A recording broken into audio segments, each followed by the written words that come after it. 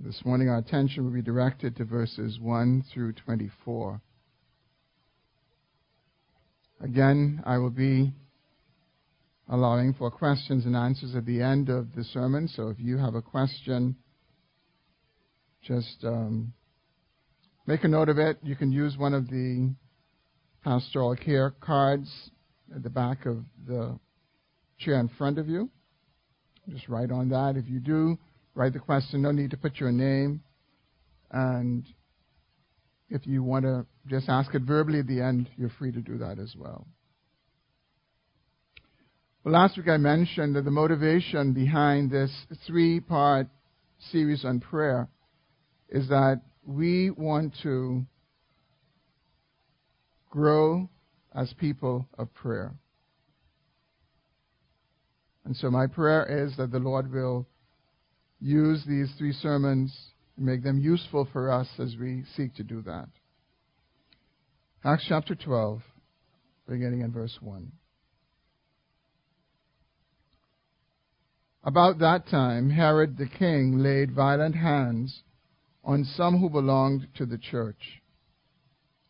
He killed James, the brother of John, with the sword, and when he saw that it pleased the Jews, he proceeded to arrest Peter also. This was during the days of unleavened bread.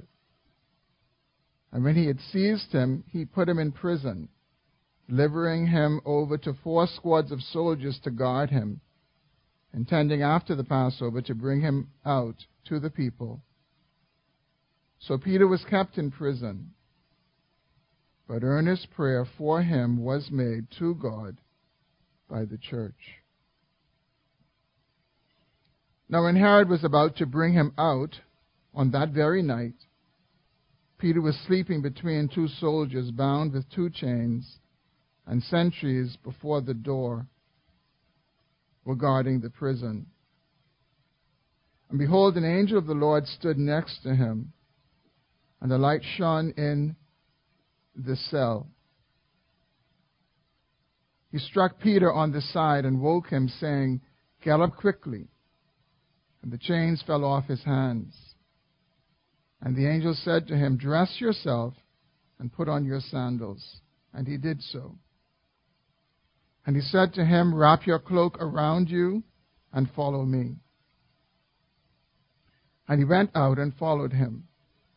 He did not know that what was being done by the angel was real, but thought he was seeing a vision. When they had passed the first and second guard, they came to the iron gate leading into the city. It opened for them of its own accord. And they went out and went along one street, and immediately the angel left him.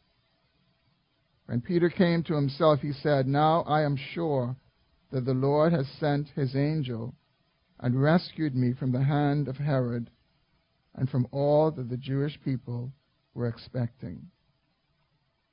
When he realized this, he went to the house of Mary, the mother of John, whose other name was Mark, where many were gathered together and were praying. And when he knocked at the door of the gateway, a servant girl named Rhoda came to answer. Recognizing Peter's voice, in her joy, she did not open the gate, but ran in and reported that Peter was standing at the gate. And they said to her, "You are out of your mind." But she kept insisting that it was so. And they kept saying, "It is his angel." But Peter continued knocking, and when they opened, they saw him and were amazed. But motioning to them with his hand to be silent, he described to them how the Lord had brought him out of the prison. And he said, "Tell these things to James and to the brothers." Then he departed and went to another place. And when day came, there was no little disturbance among the soldiers over what had become of Peter. And after Herod searched for him and did not find him, he examined the sentries and ordered that they should be put to death. Then he went down from Judea to Caesarea and spent time there. Now Herod was angry with the people of Tyre and Sidon, and they came to him with one accord, and having persuaded Blastus, the king's chamberlain, they asked for peace, because their country depended on the king's country for food. On an appointed day, Herod put on his royal robes, took his seat upon the throne, and delivered an oration to them. And the people were shouting, "The voice of a God and not of a man." Immediately, an angel of the Lord struck him down, because he did not give God the glory. And he was eaten by worms and breathed his last. But the word of God increased and multiplied. Let's pray. Father, we're grateful this morning for the privilege, the indescribable privilege of being able to be addressed by you from your word. Lord, we have heard in our hearing the very words of God. And Father, I do pray now that in the preaching, likewise, your voice will be heard. Father, may your voice be above my voice, and may it lodge in every heart. I pray for the convicting power of the Spirit to convince us of the truth of your word, and to convince us of the claim of your word on our lives. Father, we pray and ask that you would grant us illumination and lead us into truth. And Lord, we pray that the end result will be that we would grow in prayer and your name will be glorified. We pray these things in Jesus' name. Amen. One of the most glorious passages of Scripture for believers in Christ is Romans chapter 8. In particular, verses 31 through 39. It's glorious because as believers in Christ, we are assured in this passage that nothing can separate us from the love of God in Christ Jesus our Lord. But Romans 8:31 through 39 is also a very sobering passage. It's sobering because the Apostle Paul lists the kinds of difficulties that we can face as we live life in this fallen world. Even though we are Christians, the Apostle Paul enumerates a list of difficult situations that we as Christians may face. He talks about tribulation and distress and persecution and nakedness and famine and danger and even death. Now, Paul was not seeking to be exhaustive. He wasn't seeking to list every single threat and danger and difficulty that we may actually face. For example, he doesn't mention difficulties like sickness or divorce or unemployment and other adversities that are regular and that we as Christians face. And the truth is, with the exception of persecution, unbelievers face these same things as well. But unlike unbelievers, we who have trusted in Christ have the assurance that none of these things, indeed nothing at all, will ever separate us from the love of God in Jesus Christ. Now, although we know that our salvation in Christ is eternally secure, we know that. What do we do when difficulties come our way?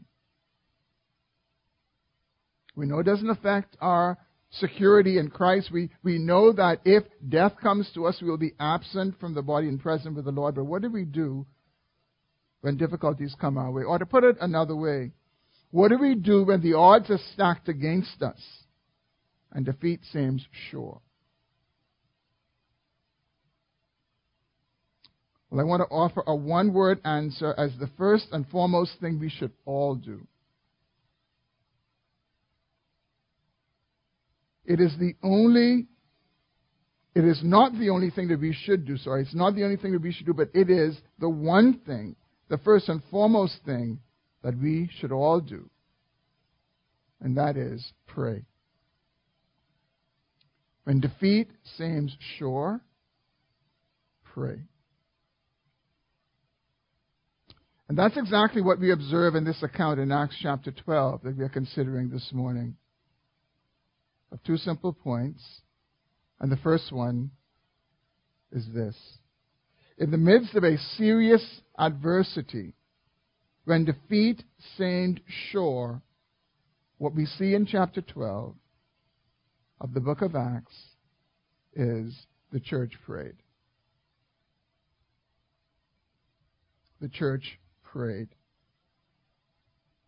That's what Luke tells us in verse 5. And Luke is the author of the book of Acts as he is the author of the book of Luke. We see in verse 5, so Peter was kept in prison, but earnest prayer for him was made to God by the church. At the very outset of this passage, we are told that Herod, the king, laid violent hands on some who belonged to the church. And then in verses 2 and 3, we are told that he killed James, the brother of John. And when he saw that it pleased the Jews, he proceeded to arrest Peter also. He arrested him during the days of unleavened bread. And Herod had 4 squads of 4 soldiers each to guard Peter to ensure that he could not escape. And that would have been typical in that day in terms of how they would guard a very highly prized prisoner who they did not want to escape. So a total of 16 soldiers were guarding Peter. And the way it would have worked is 4 of them would be on a shift for 3 hours at a time so that they didn't get tired and so that Peter had no real possibility of escaping. And when we consider all of that, it means one thing. Peter was as good as dead. When you consider those facts that Luke lays out for us in the first 5 verses of chapter 12 of the book of Acts, Peter was as good as dead. Herod was determined to kill him after Passover. Just as he had killed the brother of John, James, he was determined that he would kill Peter, but the church still prayed. Actually, we're told that they didn't just pray out of some kind of duty. They didn't just pray some perfunctory prayer. What Luke tells us is that they prayed earnestly. When the church looked defeat square in the face, they didn't give up. They prayed. And when you think about that, that's quite remarkable. It's quite remarkable that although Peter was as good as dead, the church prayed. Now, we don't have the time frames exact in Luke's account, but this would have been a pretty compressed period of time, perhaps no more than about 6 or 7 days. Because first in verse 3, we are told that he was arrested during the days of unleavened bread. Now, the days of unleavened bread would have been 7 days, 7 days leading up to the Passover. And his intent was to bring him out after Passover, let him have a kangaroo court, judge him, and then execute him. But he couldn't do it during the feast of unleavened bread, because had he done so, it would have been upsetting to the Jews. They would have seen it as desecrating the Passover. So he decided that he would wait. Then Luke tells us this in verse 6. He tells us that when Herod was about to bring him out on the very night, so this would be shortly after Passover, on the very night, that was the night that Peter was released out of the prison. And when he was released that same night, there were people gathered in Mary's house, and they were praying. Now, they could have been praying for many reasons. But the context that Luke seems to present to us is that they were praying, if not exclusively for Peter, primarily for Peter. And Luke is giving us an insight into the life of the early church, and he helps us to see that even when defeat seemed certain, when defeat was looking them square in the face, they prayed. And again, not only prayed, they prayed earnestly. When defeat seems sure, I think you would agree with me that for many of us, we don't pray. When all seems lost, we sometimes tend not to pray. We accept it and we resign to it being as it is. And we don't pray to the God for whom nothing is too hard. And maybe this morning, that may be your situation. Maybe this morning you may be looking at some circumstance that seems pretty set, that doesn't seem like it will change. A door that may be closed that doesn't seem like it will open.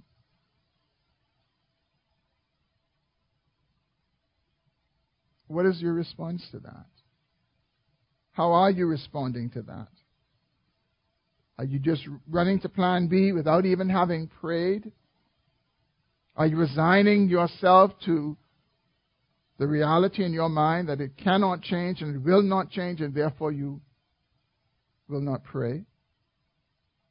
I encourage you this morning to be strengthened in your faith in God by this account that we have in Acts chapter 12, and look to God in spite of the way things seem, and pray. So when defeat seemed sure, the church prayed. And when the church prayed, God answered. And that's my second point. When the church prayed, God answered. Now, it may seem in this passage that God only answered in one way. But actually, God answered in three ways. The first and obvious way that he answered is he delivered Peter. He delivered Peter from prison and from death.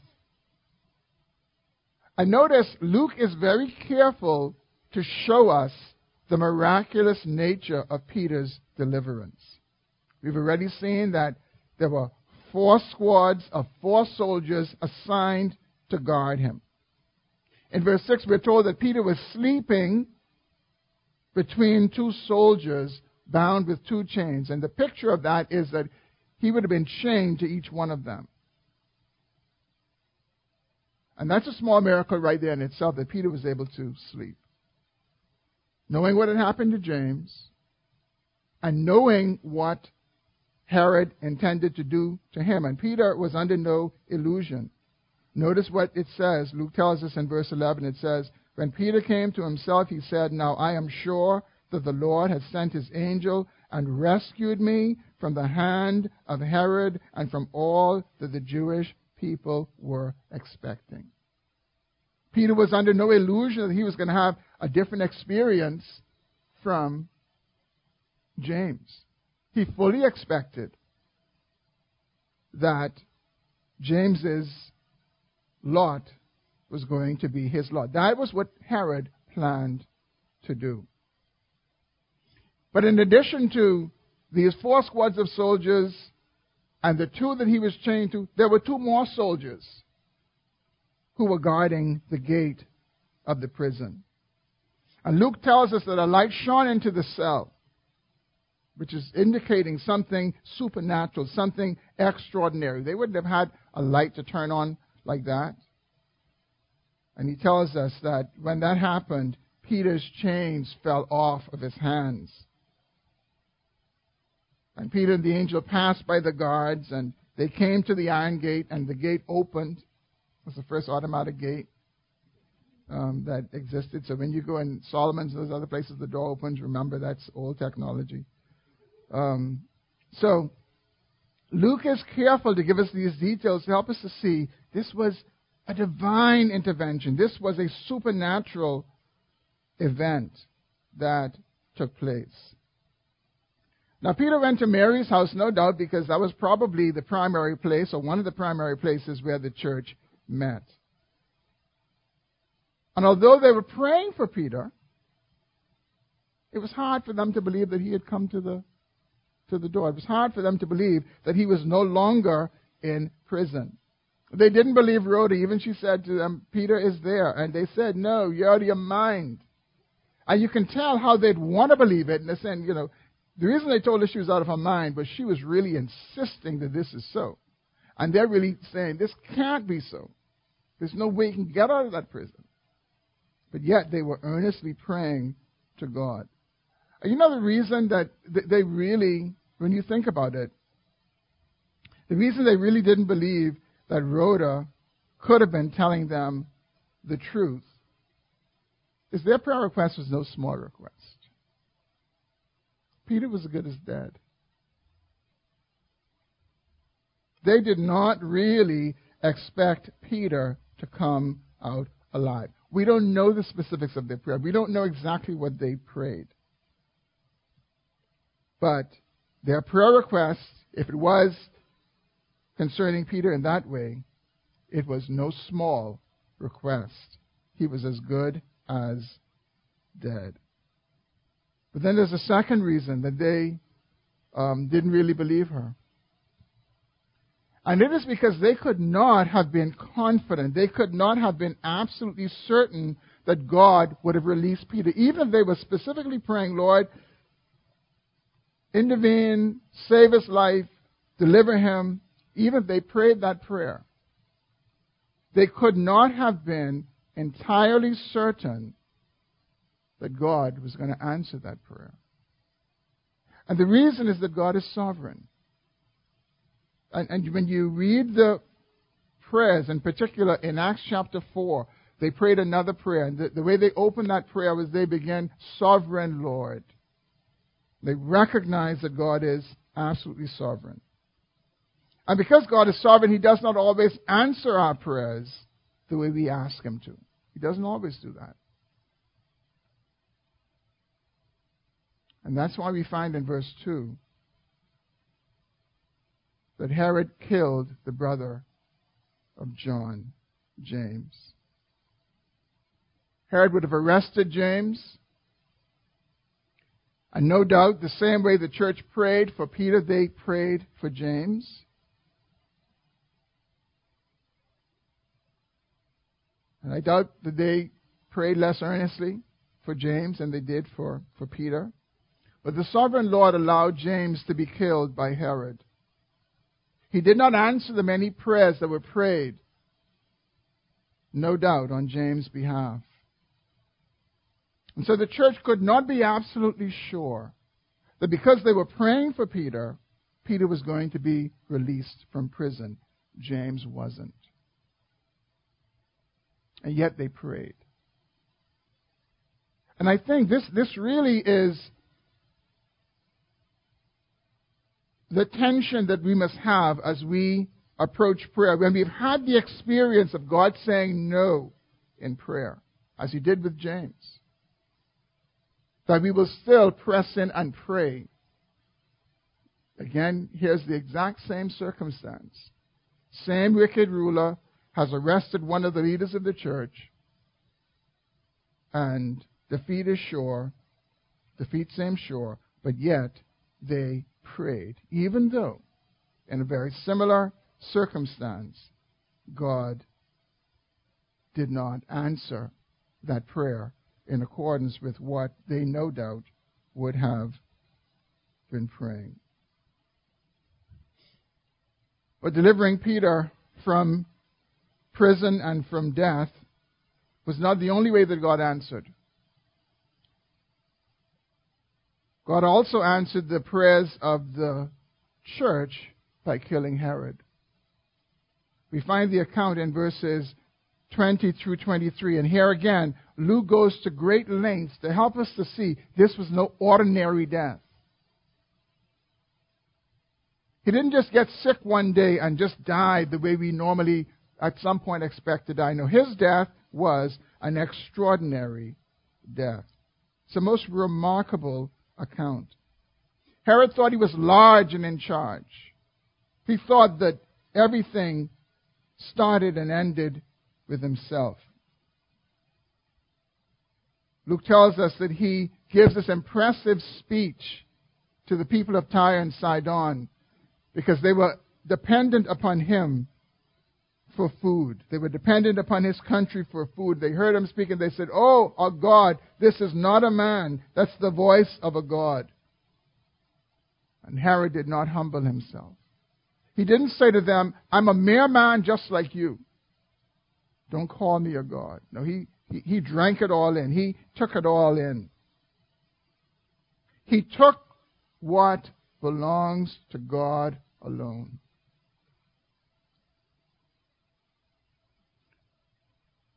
And the way Luke describes it, Luke says Herod was eaten by worms when he was alive, and then he died. Notice the sequence in verse 23. Struck down, eaten by worms, breathed his last. It isn't struck down, breathed his last, and then some worms ate him. No, it's struck down, eaten by worms, breathed his last. God answered the prayers of the church. Turn with me over to Acts chapter 4. And this is a very similar account where Peter and John had been arrested and they were beaten. And when they were released, they sought out their brothers. And I want to pick the story up in verse 23. It says, when they were released, they went to their friends and reported what the chief priests and elders had said to them. And when they heard it, they lifted up their voices together to God and said, "Sovereign Lord, who made the heaven and the earth and the sea and everything in them, who through the mouth of our father David, your servant, said by the Holy Spirit, why did the Gentiles rage and the peoples plot in vain? The kings of the earth set themselves, and the rulers were gathered together against the Lord and against his anointed. For truly in this city there were gathered together against your holy servant Jesus, whom you anointed, both Herod and Pontius Pilate, along with the Gentiles and the peoples of Israel, to do whatever your hand and your plan had predestined to take place." It wasn't lost on them that these were just arbitrary events happening because they weren't. They recognized there was a sovereign God over it all. And they recognized that in the grand scheme of things, although these individuals did evil and are going to be held accountable for their evil, they did what your hand and your plan had predestined to take place. And now, Lord, look upon their threats and grant to your servants to continue to speak your word with all boldness, while you stretch out your hand to heal, and signs and wonders are performed through the name of your holy servant Jesus. And when they had prayed, the place in which they were gathered together was shaken, and they were all filled with the Holy Spirit and continued to speak the word of God with boldness. no record of them praying for protection, no indication at all that they were fearful by all that had transpired. But they prayed and they asked that God would give them boldness, that they would continue to proclaim the truth. And they called by name Herod and Pontius Pilate and said, Lord, look upon them. Look upon their threats.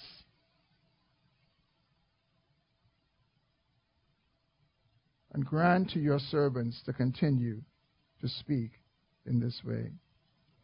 You know, sometimes when God answers in a moment, He's not just answering that prayer, but He's answering other prayers that have been prayed.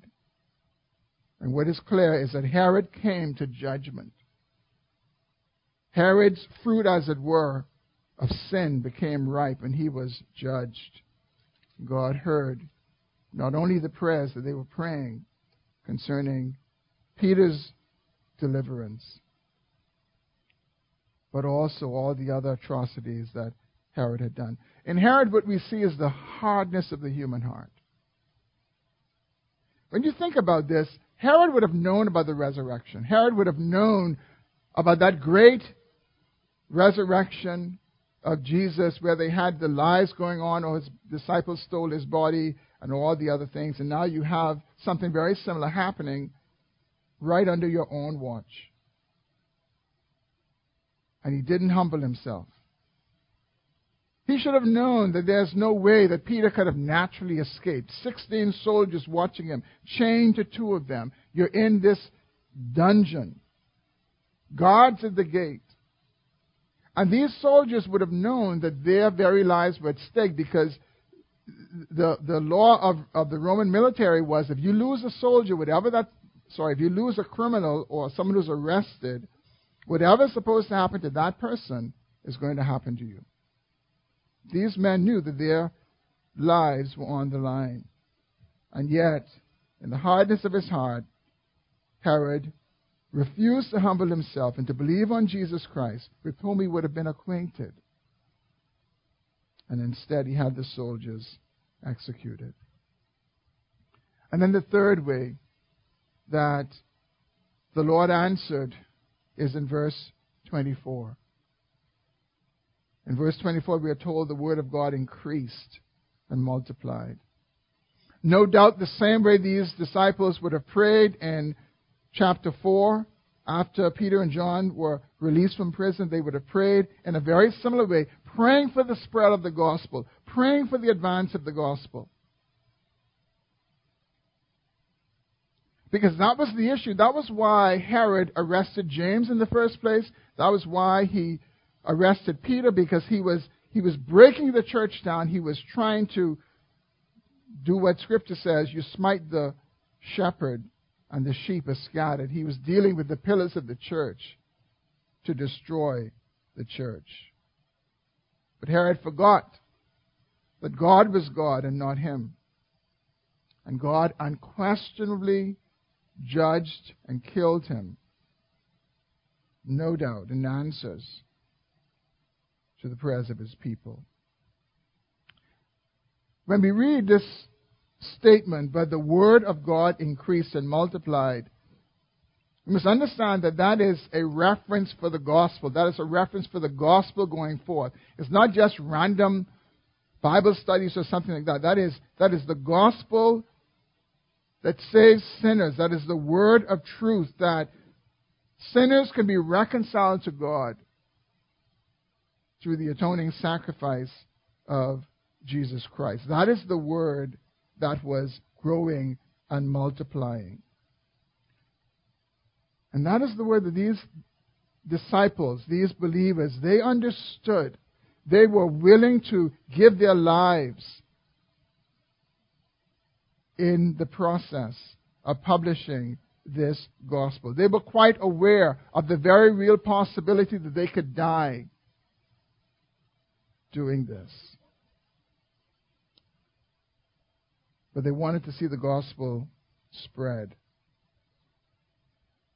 So when defeat seemed sure, the church prayed, and God answered. There's a whole lot that we can apply and learn from this account in Acts chapter 12. But let me close by offering 3 summary thoughts for us.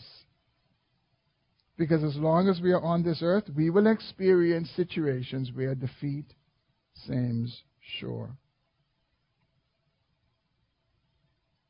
First, when defeat seems sure, we should pray and remember God's power. When defeat seems sure, we should pray and remember God's power. There is no situation, no circumstance that we will ever face that is an impossibility for God. None. 0. God is all-powerful. And this account that we have here in Acts chapter 12 is a reminder of His great power that He has often displayed in history. Whatever we face, however large it might be, however difficult it may seem, however entrenched it may seem, we can pray and remember God's power.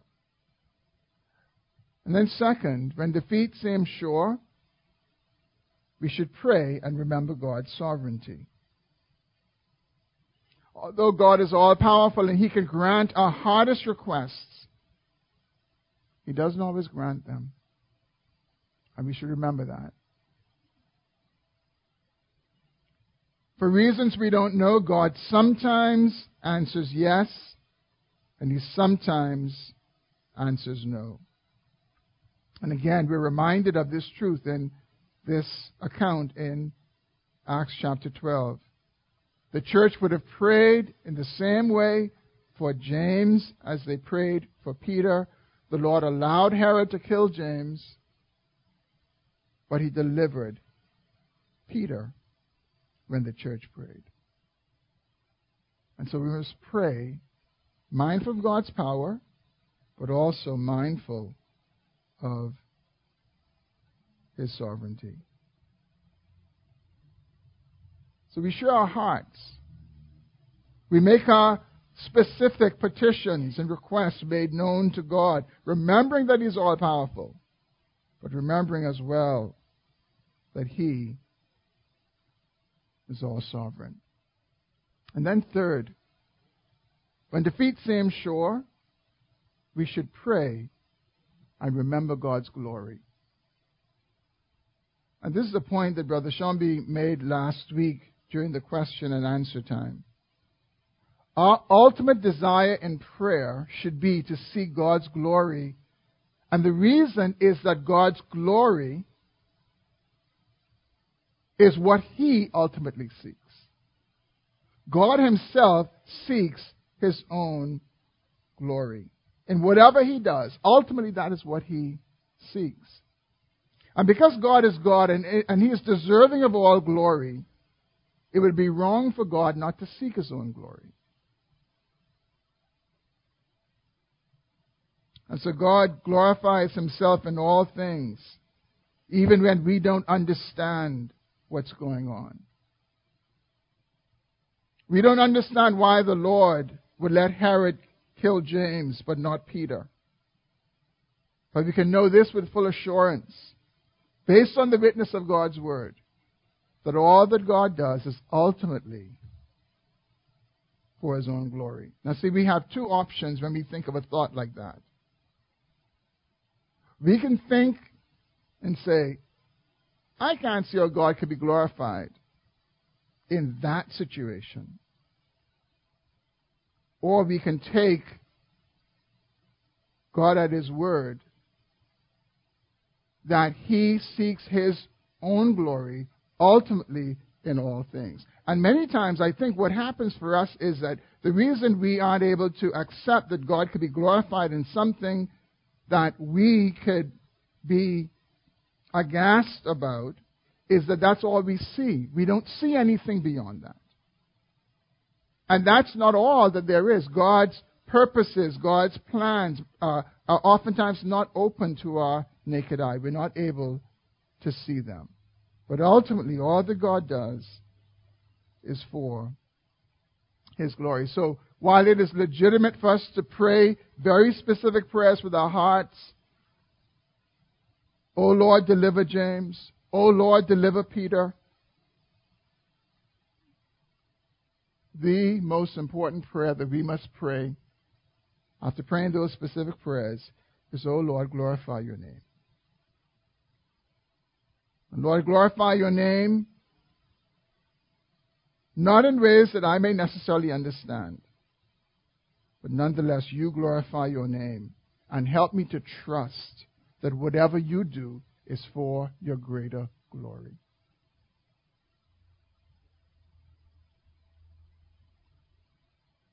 The key there is not to understand, but to trust that God in all things will seek his greater glory. So brothers and sisters, when defeat seems sure, let us pray. Let's pray. Father, we are grateful that you are all-powerful. You are altogether sovereign. And you seek, ultimately, your own glory. God, would you grant us the grace that even in the face of what seems to be sure defeat, when all seems to be lost, help us to remember that throughout history, you've shown yourself as a God who is all-powerful and all-sovereign and who seeks his glory. And Lord, help us in the face of those odds to still look to you and pray to you, trusting that whatever you do will ultimately be for your greater glory. I pray this, Lord, in particular for those of us who walk through extended trials. Those of us who have prayed prayers again and again and again. Lord, help us to remember that ultimately all that you do is for your greater glory. We pray in Jesus' name. Amen. Are there any questions?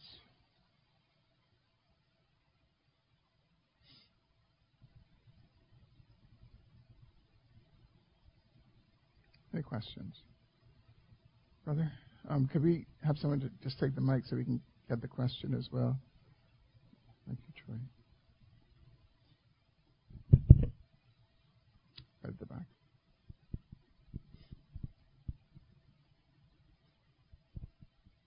Good morning. Good morning. Just want to remember the time period between Acts 4 when that prayer was made, and Acts 12 when another prayer was made by the disciples of Jesus. What was the time frame? I don't know. The reason I asked that, when you made the comment in your preaching about while they were praying in Acts chapter 12 for Peter's deliverance, before they prayed for Herod, they were concerned about the threatening. And sometimes there is to us, seemingly a delay in our prayers, God answering our prayers. And so that's why I asked what was the time period between the two chapters. Mm-hmm. Yeah, there is often that delay. And even there, we have to trust. I mean, could you imagine a person, you ask them for something, they can give it to you right now, and they just withhold it because they want to withhold it. God is not that way. We can trust that there is divine reason, there is divine purpose between when we would pray and when we would get some definitive answer to that prayer. Yeah, it's a good question. I don't know it right off. I don't know if it's... I imagine that there may be some internal evidence in the book of Acts where you can probably get some ranges in time, but I don't know right off how long that would have been. But it's a good point to remember that there's oftentimes a lapse between when we pray and when we receive some definitive answer from God. And the truth about that as well is that sometimes we aren't even sure that God has certainly answered in our situation, even though it's been a long time. So you think, for example, a person's been praying for healing for quite some time. At what point do you determine that God is not going to heal? After 2 months, 2 years, 10 years? We don't know, and that's why we continue to pray. And I think, truth be told, with illness, I mean, barring some divine revelation from God, I will not heal you, we really don't know that until that person breathes his or her last breath. Any other questions? Jen? Not necessarily a question, but an experience. I've always often looked at people's situations and struggles that they've had and seen how God delivered them, and that was a very answer to prayer, I guess you would call it. And then, many of you a year ago, you know that I was back home and taking a sabbatical, but also walking through a hard thing with my sister, with her husband. And that's one of those situations like you spoke of today, like with the difference between Peter and James of God answering the prayer for someone, but seemingly not answering the prayer for my sister's situation. Tony, just to give you all an update, Tony is clean today. He's walking through a lot of accountability and all these different things, and so that's an answer to prayer. Why it didn't happen in the context of their marriage and that a divorce had to happen as a result, I don't know. So I guess my question for that would be, how do you pray beyond that? Like, okay, God, thank you for the answer to that prayer of maybe delivering him from this, but it didn't happen within the context that you designed of their marriage. So I guess I still struggle of working through that. You're asking how do you pray specifically for him and your sister? Mm-hmm. Yeah, I would say pray specifically for them and for God's will to be done in their lives. And see, even there, Jan, is the door absolutely closed? The answer is no. The answer is no. I'm not in any way trying to hold out hope that they will be reconciled, but some have been reconciled after divorce. So there is that real possibility. I don't recommend praying for that. I don't recommend praying that God would bring them together, because sometimes when we pray those kinds of prayers, we try to play God ourselves and bring people together, and that's never a good idea. But pray for them specifically. Pray that God's will be done in their lives. And that is something God certainly has done in terms of bringing divorced people back together. But we don't know what his will is really for them. And remember, we live in a fallen world. And many times we experience things that we rather not experience, like divorce. But it's a reality of a fallen, broken world. Other questions? All right. Over here.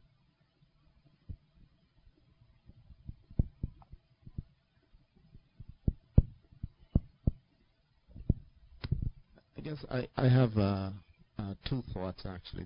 The first one, and if I may, I'd like to give them separately so I can hear your response. The first is, no doubt a lot of people think about prayer and faith together. And, many of us have been taught that, you will not get anything from God if you don't have faith kind of thing. So when we pray for something, many persons psych themselves out, essentially, and they hold on to the notion that I must believe, because if I fail to believe, then I will not receive what I've prayed for. And when the thing that they've prayed for doesn't happen, then they say that something was wrong with my belief or even with my prayer. You respond to that? It's a very good question, Lyndon, and it's a question that I, as a pastor, have dealt with over many, many years, and it breaks my heart when I see a person going before the God of the universe, their Heavenly Father, and they are going to put on a performance and believing that they have to, as Lyndon said, psych themselves out to petition God. One of the pictures we have in Scripture is God as a father to us. And Jesus says this. Jesus says, if you, being evil, know how to give good gifts to your children, how much more will your Heavenly Father not give the Holy Spirit to those who ask Him? And prior to that, he was talking about, if a son asks a father to give him a piece of bread, he says, will he turn around and give him a stone? If he asks for a fish, will he give him a serpent? So let's think about that first on a natural plane. How have we approached our fathers for things? I mean, do we psych ourselves out and try to, get an angle and try to be on a performance? No, we go in faith. We ask. We ask. And even sometimes when we doubt that we may get it, we still ask. And the truth is that if it required perfect faith to get something from God, none of us will get anything from God.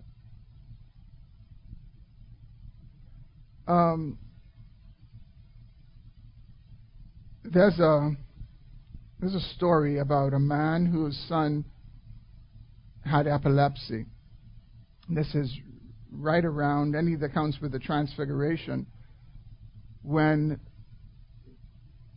he brought his son to the other disciples who were not up on the mount with Jesus and asked them to heal him, and they couldn't. So when Jesus came down, he brought his son to Jesus, and he said, Lord, my son, he's thrown in the fire, and the spirit tries to kill him. Would you heal my son? And Jesus asked him this question. Jesus said, do you believe I can heal your son?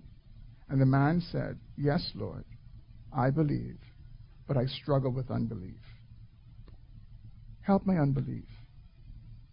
Jesus healed his son. Jesus didn't say, go away, come back when you have faith. He healed his son.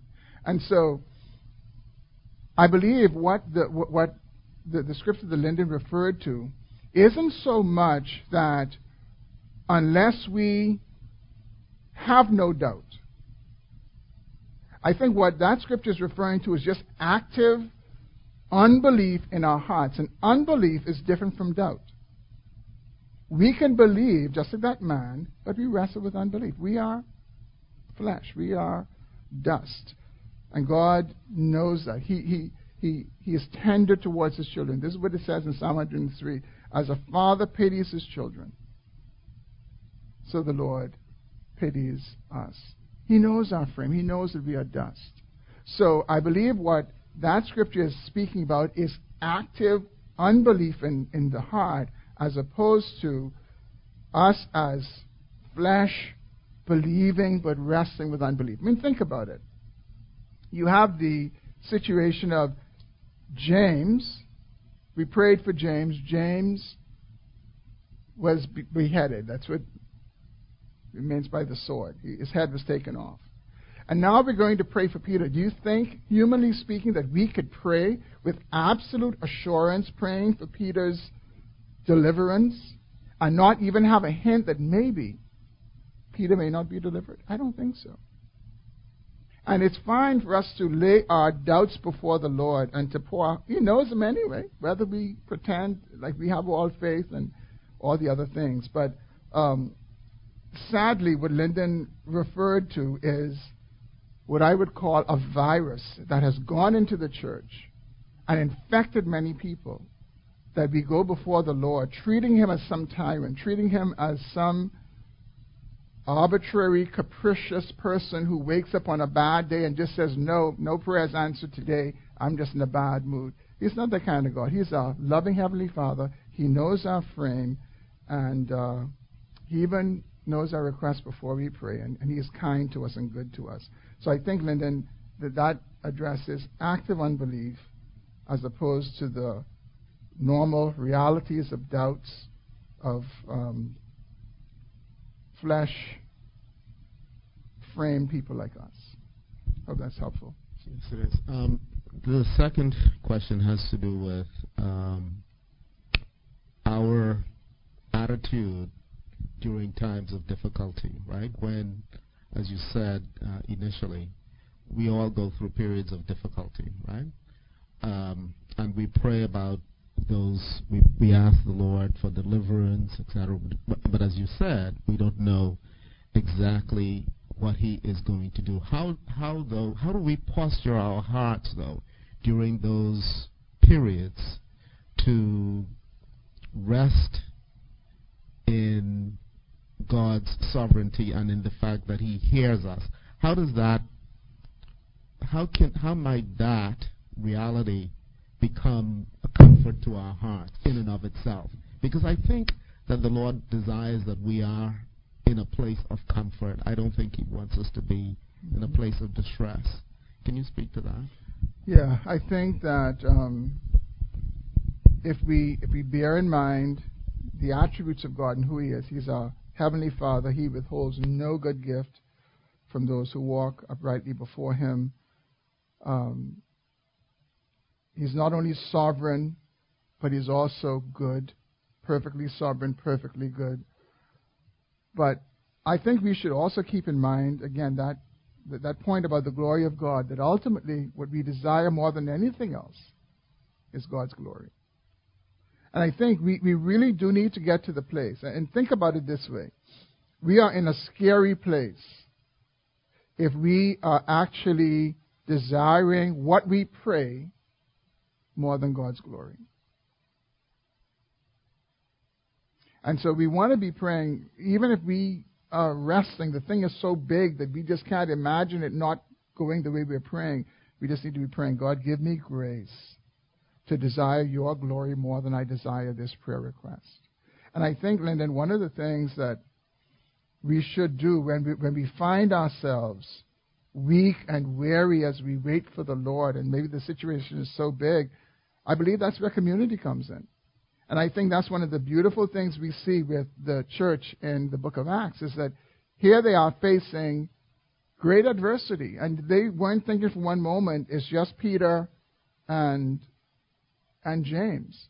The Bible says that Herod laid violent hands on not just James, but on others in the church as well. So none of them really was exempt. So I think they were able to pull together and to be able to pray together and to draw strength from one another. So I would say community is also an aspect of that we ought not to be walking through anything that we walk through that's difficult alone, because God has put us in community. But I would encourage us, because I think this is an area we can all grow in, to desire God's greater glory more than anything else.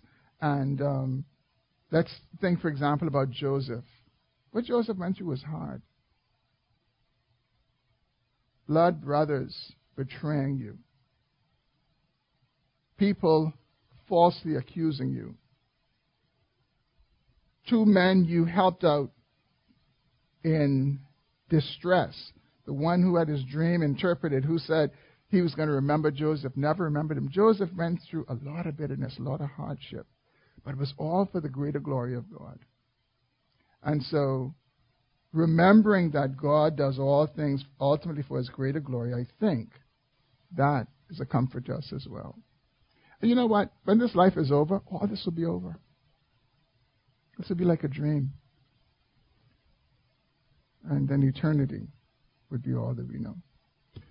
All right, we have time for one more, and then I'm going to invite the team to come. Is there another question? If there are no others, then the team can make your way up.